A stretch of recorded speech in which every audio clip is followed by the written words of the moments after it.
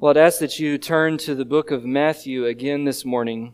We're actually going to be at the same place we were last week, Matthew chapter 1. And we're also, again, going to look at the genealogy of our Lord and Savior Jesus Christ one more time.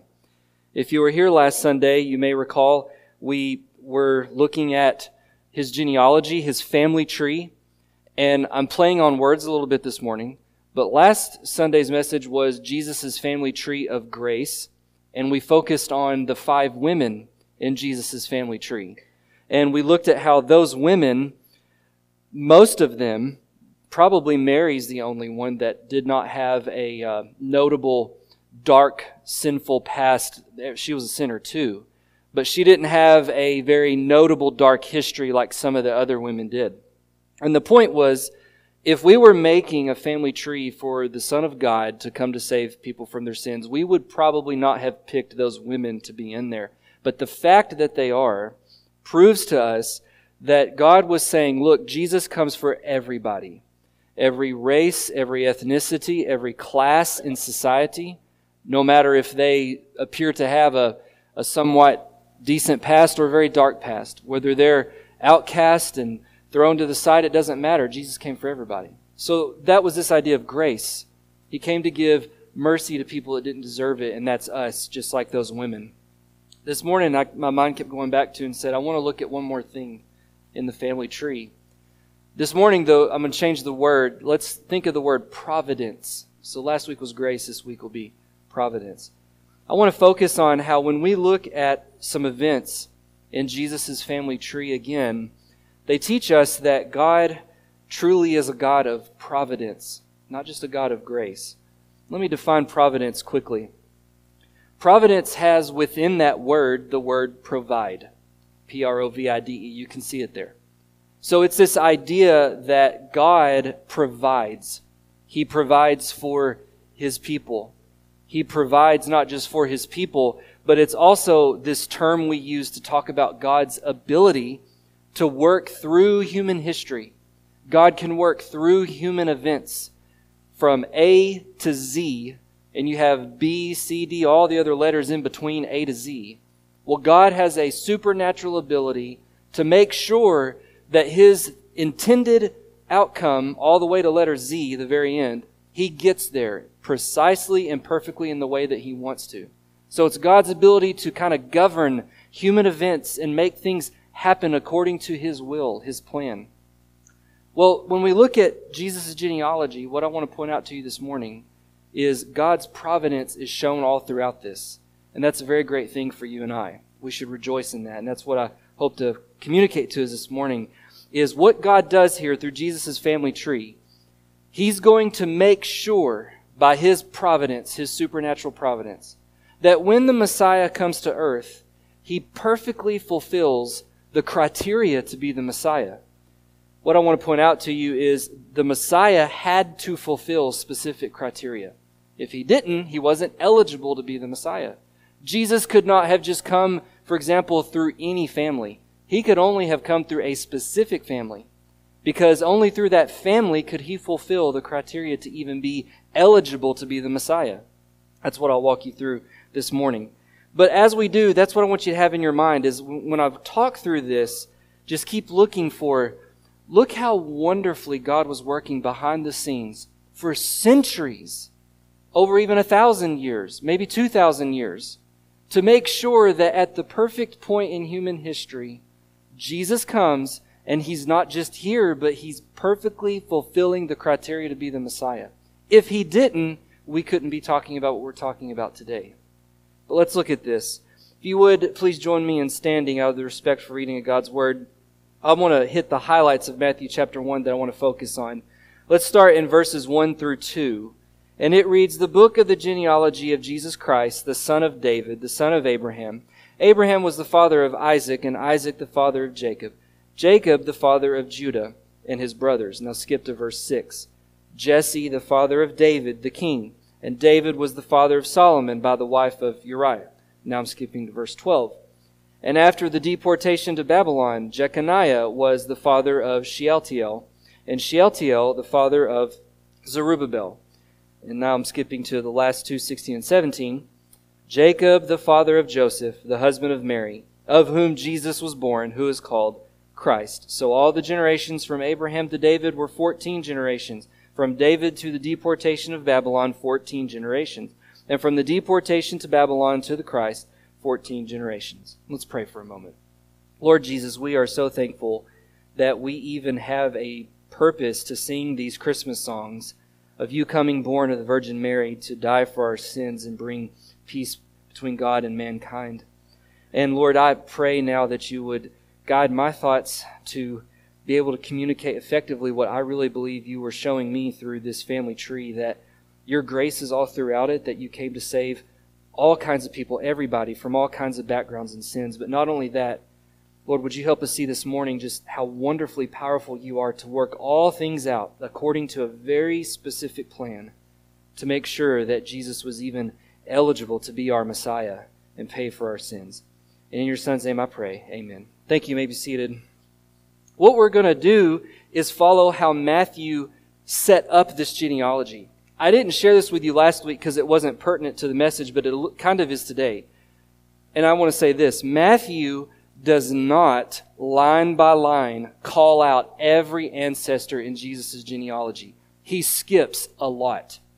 And if you notice what I read at the end, he says 14 generations from Abraham to David, and 14 from David to Babylon, and 14. That's actually not literally the case. Matthew is grouping them together to make, I would say, a theological point.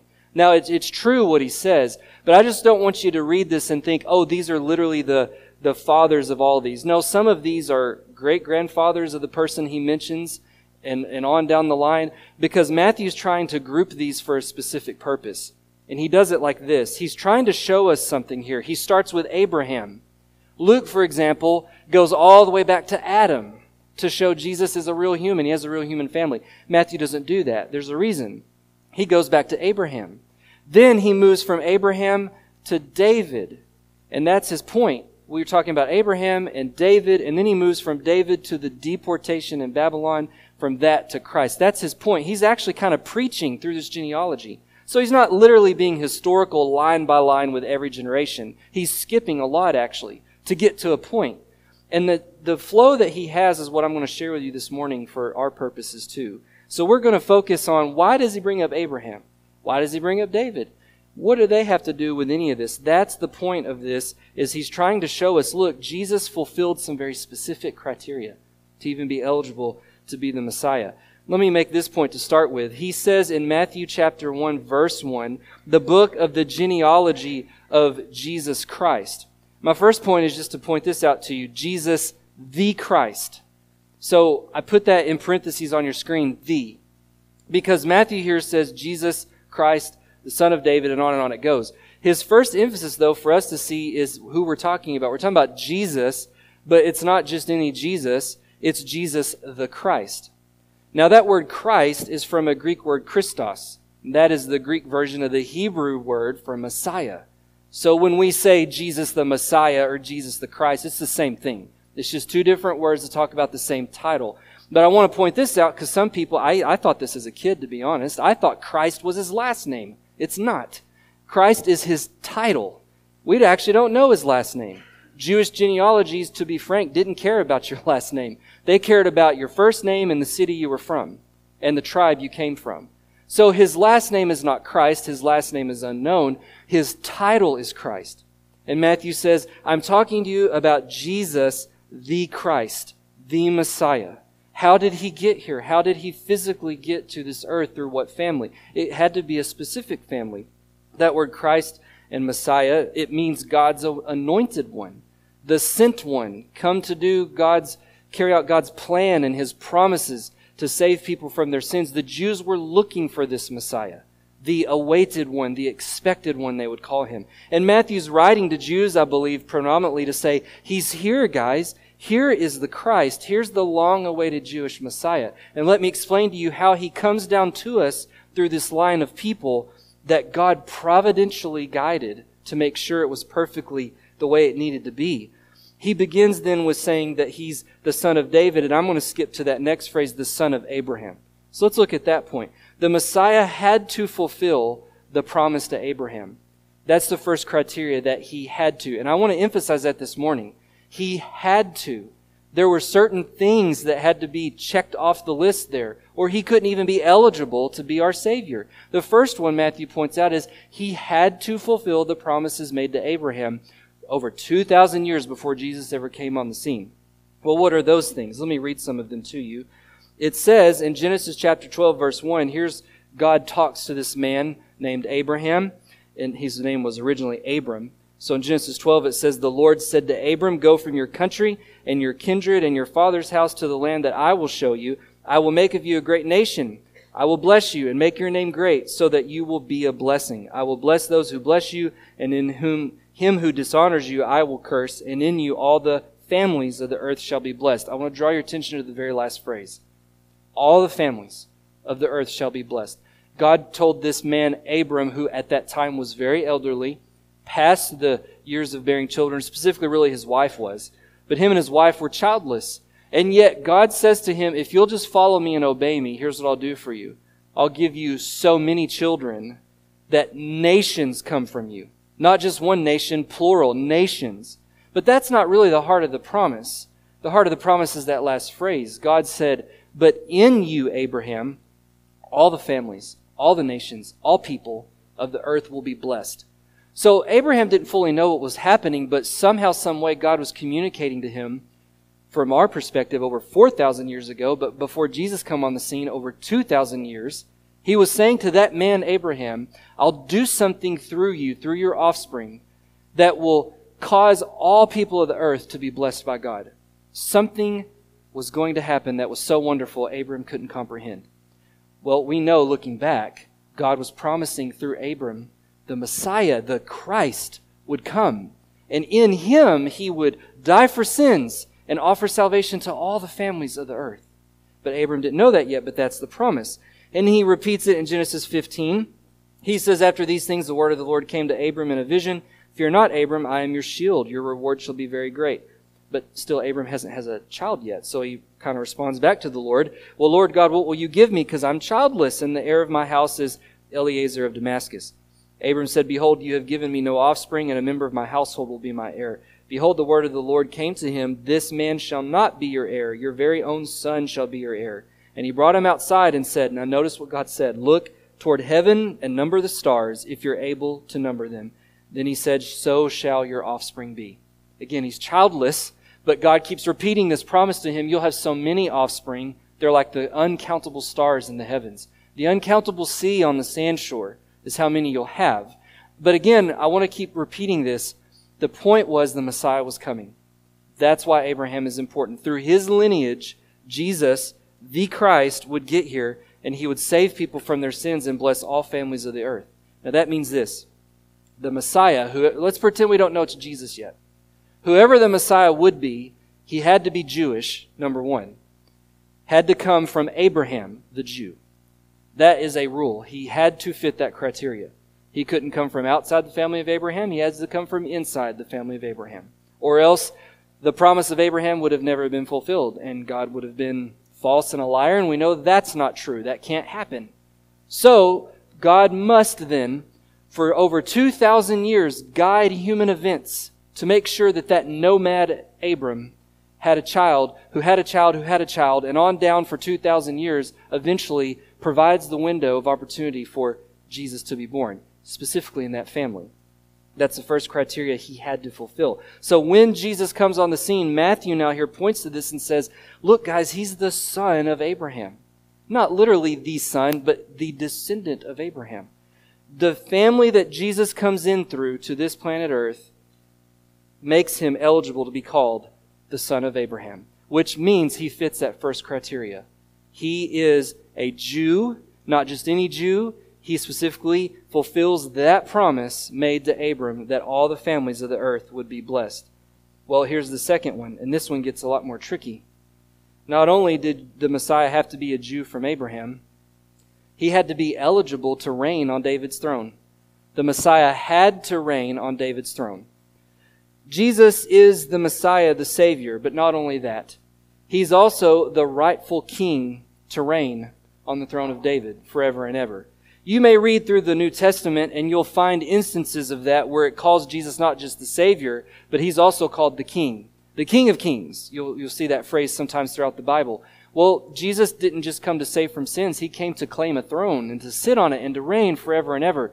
Not just any throne, it had to be David's throne, King David. Let me explain that to you.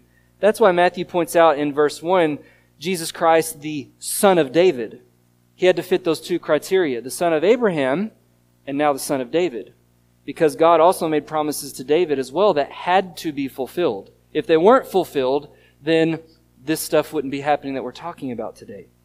In Matthew 1:6, if you'll look, Matthew records that Jesse, the father of David the king, again he points out the king to make this point, that someone had to come from King David and fulfill the promises made to him to have a son on the throne forever and ever. David was the father of Solomon by the wife Uriah. Well, let me read to you the promise God made to David. It's found in 2 Samuel chapter 7, and it reads like this. God says to David, I have been with you wherever you went and have cut off all your enemies from before you. Now notice, he says to him, I will make for you a great name like the name of the great ones of the earth. It continues down in verse 12. When your days are fulfilled and you lie down with your fathers, meaning when you die, David, I will raise up your offspring after you who shall come from your body, and I will establish his kingdom. He shall build a house for my name, and I will establish the throne of his kingdom forever. That's the key. David was promised Solomon would be next, and he would reign on the throne after David. But there's very specific wording here that makes this tricky, and I'll explain why it's tricky in a minute, but pay attention to the part forever. God didn't say temporarily, for 20 years, for 3 generations. He said forever. David was promised a son to sit on the throne forever. It goes on in 2 Samuel 7:16, and your house and your kingdom shall be made sure forever. Again, God keeps stressing this. David, this will never end. What I do through your family will cause a descendant of David to sit on the throne forever and ever and ever. Your throne shall be established forever. Then we fast forward to the prophet Isaiah, chapter 9, and this is the famous one we all read in churches at Christmas time. It says, for to us a child is born, to us a son is given. So we're talking about the coming Messiah here, but notice this wording. The government shall be upon his shoulders, and his name shall be called Wonderful Counselor, Mighty God, Everlasting Father, Prince of Peace. Now notice the next verse, of the increase of his government. Now if you've often wondered, why does it say government? It's actually referring back to that promise made to David. You could substitute the word kingdom, a type of governmental reign. When the Messiah comes, Isaiah was saying, he will pick up where David left off, basically, and he will reign over the kingdom. And then it says there'll be no stopping to his governmental increase, his powerful reign increasing everywhere. Isaiah specifically says that there will be no end to the peace he brings, and on the throne of David and over his kingdom, to establish it and to uphold it with justice, with righteousness from this time forth and again forevermore. So Isaiah picks up long after God spoke to David through Samuel and repeats this and says, he's coming. And when he gets here, he will fulfill what God promised to David so long ago, that he will reign on the throne and he will establish it forever and ever and ever. Because that's what God promised David. So then, again, when the Messiah gets here, we're pretending we don't know it's Jesus yet. He has to come from Abraham, and he has to come from David to even be legally eligible to sit on the throne. Well, what happens is, Joseph's family tree, Matthew says, he does in fact come through the lineage of David. Well, that's good news, because for him to be eligible to reign on the throne, he has to. That's common sense now, right? But there's a problem that I'll get to now. Joseph has a familial right, a legal right to reign on the throne of David. So then Jesus comes and he's sort of adopted into Joseph's family, because remember, he's not his earthly father. More on that in a moment. But Joseph is the one Matthew's tracking here and says, I'm getting my way to Joseph, the earthly father of Jesus. Not biological, but the earthly adopted father of Jesus. And so if you look at Matthew chapter 1, that's what he's trying to show us, is you have Abraham to David, from David to the Babylonian captivity, down to Joseph, then Jesus. So Joseph sits in this lineage of a rightful way to reign on David's throne. But there's a problem here. The problem comes in Matthew 1, verse 12. And it reads like this. The next link in the chain of David's genealogy, he says, after the deportation to Babylon, now we have this gentleman here mentioned, good luck, Mindy, Jeconiah, was the father of Shealtiel. The issue is this gentleman, Jeconiah. He's a problem. The problem with Jeconiah is way back, when the kings of Israel were reigning on the thrones and down through time. If you read in the book of 1st and 2nd Kings and 1st and 2nd Chronicles, you will see an unfortunate cycle. There will be a good king that reigns over Israel, does a lot of good, very faithful. He dies. And unfortunately, his goodness may have not gotten passed on to his son. And then his son reigns in his place, and then it may say something like, he did evil in the sight of the Lord. And he leads the whole nation into sin and evil, and God brings judgment. It's a cycle. It's a vicious cycle. Good king, bad king, good king, bad king. Over and over and over. Until a point comes when God says, that's enough. We're not doing this anymore. So what he warns them about over and over through the prophets, he says, I'm going to send you guys a more powerful army, a more powerful nation. They will overthrow you. They will overpower you. They will overthrow the kings. They'll even burn down the temple if we have to go that far, and they'll deport you from your homeland to a foreign country. And there you'll serve them until you die. He warned them over and over, don't keep living in sin or judgment is coming. Well, they didn't listen. So God sent the Babylonian kingdom into Israel. You may have heard of King Nebuchadnezzar. He came in and did just what God warned. He overthrew Israel. He overthrew the kings. All of that stuff. Even so far, God even let him ransack and destroy the temple. See, the Jews thought God would never let something like that happen. They thought the temple's too precious to the Lord. He'd never let it be destroyed. So I think the Jews thought at the end of the day they could sin as much as they want, and God still would sort of have a boundary line that even he wouldn't cross. And God proved them wrong and said, no, I'll even let my own temple be destroyed if that's what it comes to. And he did. Well, what happened, though, for our purposes here this morning, I need you to catch is this. God, from that point on, no more king reigned in Israel. From the mention of Jeconiah and Shealtiel, there's no more king that sits on the throne in Israel. They stopped. Because ever since that point in history, Israel was under the power of another nation. The Babylonians, then the Greeks, then the Romans, and on it goes. Now, they're a democracy to this present day. But from that point on, there has never been a king sit in Israel. Well, the problem is, how can God then fulfill what he promised David? God promised him a never ceasing of someone to reign on the throne. And yet, no one has reigned on the throne since that guy Jeconiah. Here's another issue. God also pronounced a curse on Jeconiah. Let me read this to you. In Jeremiah 22, verse 24, God spoke through the prophet Jeremiah and said this, as I live, declares the Lord, though Coniah, now Coniah is short for Jeconiah, so we're talking about the same guy. So Jeconiah, the son of Jehoiakim, king of Judah, though he were the signet ring on my right hand, I would tear you off and give you into the hand of those who seek your life, into the hand of those of whom you are afraid, even into the hand of Nebuchadnezzar, king of Babylon. So here's what's happening real quick. God was speaking through Jeremiah to Jeconiah to say this. Jeconiah was so evil, so wicked, that God chose him to be the stopping point for the kings to reign. He said, no more. They're too wicked. And he said to Jeconiah through Jeremiah, he's so wicked, God even said, if he were like the signet ring on my right hand, I would rip that ring off and throw it away. Well, what God was doing was saying something like this. Jeconiah, you are no more, and your kingly lineage will be no more.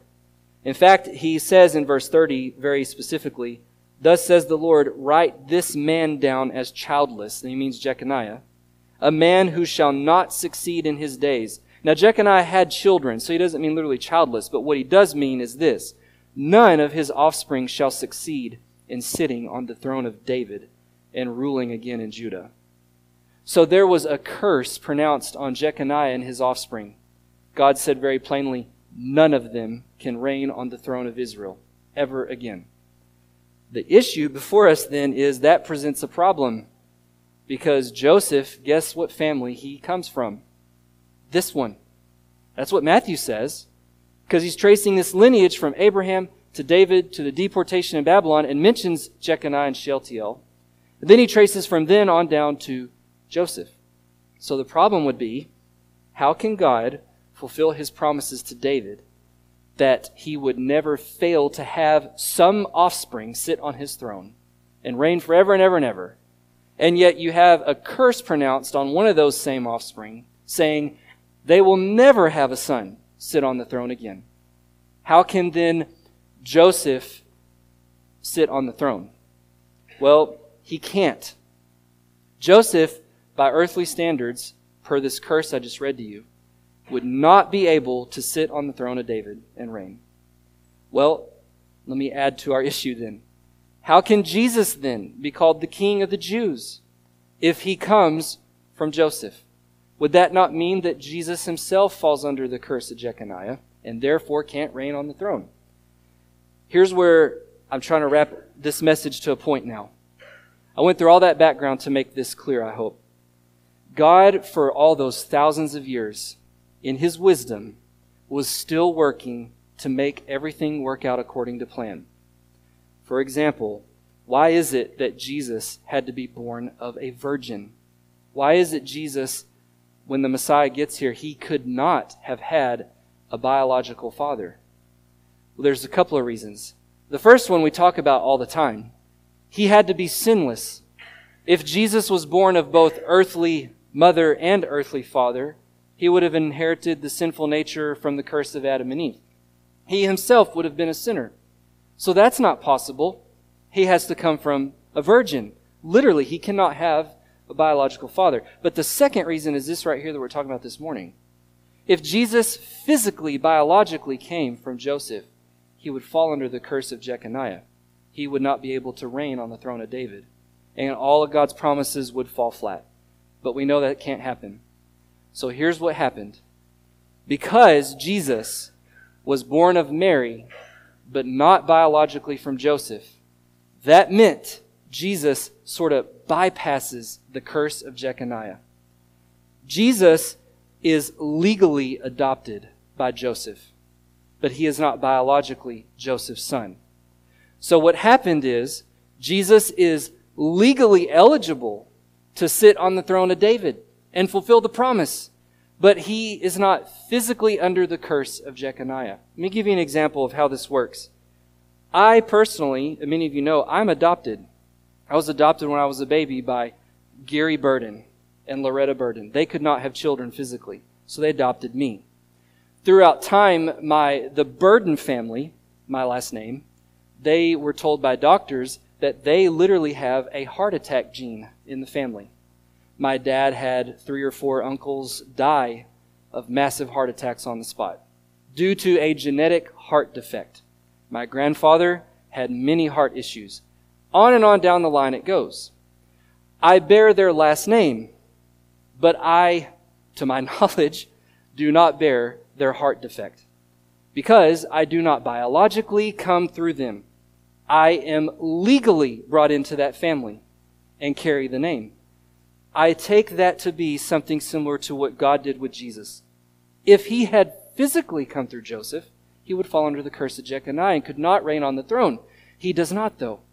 He comes physically through Mary, and he is legally adopted through Joseph into the family. So Jesus has a legal right to reign on the throne, yet he physically, biologically, does not come through Jeconiah that I read to you. He bypasses that. All of that history to make our case this morning that I want you to leave with is this.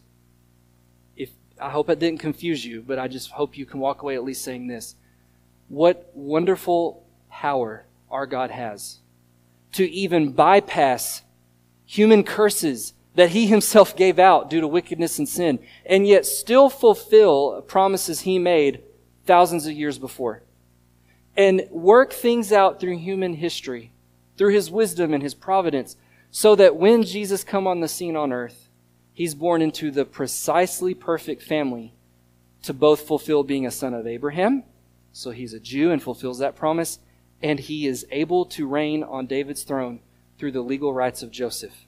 He can sit on David's throne forever and ever. He can reign and fulfill the promises that God made to David so long ago. That is why Matthew says, I believe in verse 16, Jacob, the father of Joseph, but notice it says Joseph is the husband of Mary, of whom Jesus is born. Matthew is being specific to say Jesus came from Mary. He did not come from Joseph.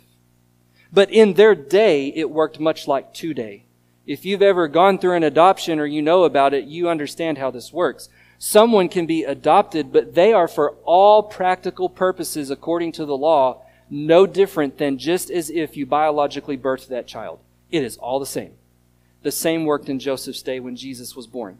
He did not physically come from him, but per the law's standards, he would have had all the rights that Joseph would have had, it just as if he had been birthed through him physically. So, again, it's how God wonderfully worked out this clever plan for thousands of years to make sure Jesus fulfilled those criteria. Luke 3:23 says, when he talks about Jesus' genealogy, Jesus, when he began his ministry, was about 30 years of age. Notice this phrase, being the son, as was supposed, of Joseph. Luke also throws in that phrase, as was supposed, to make this point. In the Greek language, that was a verb to mean you assume something to be the case, but it is not, in fact, the case. So Luke was saying everybody assumed Jesus was Joseph's biological son, but he was not. He was his adoptive legal son. So again, God providentially, meaning he supervised, he worked through human events to make sure that when our Savior come, he actually fit the criteria. He's a Jew. He fulfills what he was promised to Abraham. He fulfills what was promised to David. He can sit on the throne. And I want to make this point to end out our message. If you look at how God providentially guided all those things for thousands and thousands of years to work it out perfectly, so Jesus is eligible to be our Savior, I want you to understand God still works that way today in your life and mine. Jesus had to be a perfect Messiah, but he also had to fit those criteria to be the Messiah, son of Abraham, son of David. But God's providence hasn't stopped. It still works today. God still provides for you in ways that you may not see yet. God often, when you read the Bible, works behind the scenes. But then, all of a sudden, things happen and we look back and say, now I see how God was providing for me all that time. But in the moment, I didn't see it maybe. Just like these people, it took Matthew to point out, look how God was working for all these centuries to make sure Jesus got here in a precise way. God provides and God guides. That's what providence means. He provides for you and he guides your life behind the scenes. He guides us to be more like Jesus, but he also guides us and gives us gifts to serve him. God's given you these blessings and these gifts, and again, we don't realize it, but he's providentially guiding us. I want to read you Romans 8:28. You may know it by heart. We say it all the time. Romans 8:28 is sort of a definition of providence. Paul says, we know that for those who love God, all things, meaning all events in your life, all things in human history that has occurred to you, and I want to point out good or bad, Paul says they work together for good. Now, what Paul did not say, that sometimes gets misquoted, some people quote this a little too fast and they'll say, look, Paul said that all things are good in the life of a Christian. No. Paul said all things work out to become used for a good, to paraphrase it my way. So that means bad circumstances can come into your life. They're not good. And you may not realize it now, and you may not realize it till you get to heaven. But behind the scenes, God was doing something with that. And Paul says what God was doing is getting to a point, an objective, where even that bad thing that came into your life will be used for something good in God's eternal plan.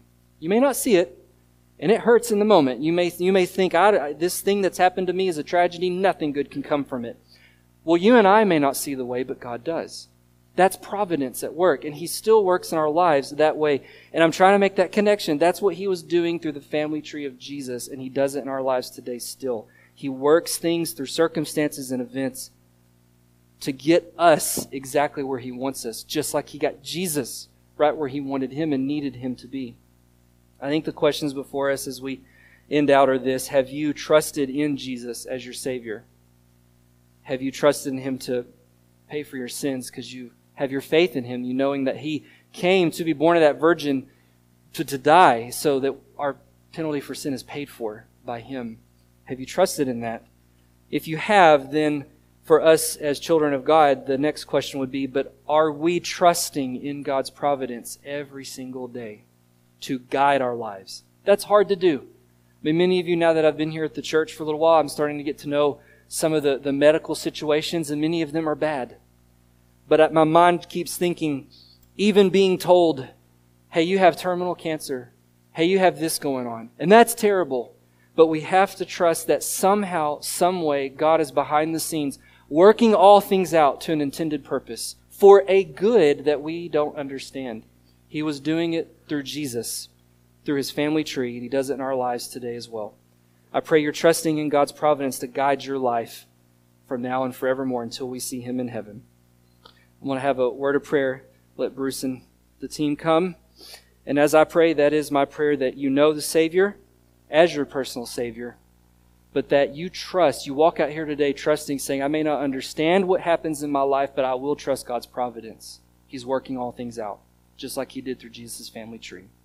And praise God that He's wise enough to let Jesus come and fulfill those requirements in such a perfect way, so we can have a Savior. Otherwise, we wouldn't have been able to. If you would, stand with me, and we'll pray. Lord, I am so thankful that You are so wise beyond our human comprehension, that despite human sinfulness and failures for thousands of years that could have derailed the plan for the Savior to get here, You providentially worked through those things to make sure that He did. And despite such wickedness, even from the guy we talked about, Jeconiah, that You could still ensure Jesus was eligible to fulfill all of these promises that You made. He is our perfect Savior, our Messiah, the King of Kings to reign on the throne of David. And we know in Revelation that one day we will reign with Him and be in Your very presence. I pray that everyone here knows Jesus personally as their Savior. If they don't, would they come down here and talk to me? And we'll be sure that they do. Thank You, Jesus, for coming and dying for us and being that King we have looked forward to seeing one day. In Your name we pray. Amen.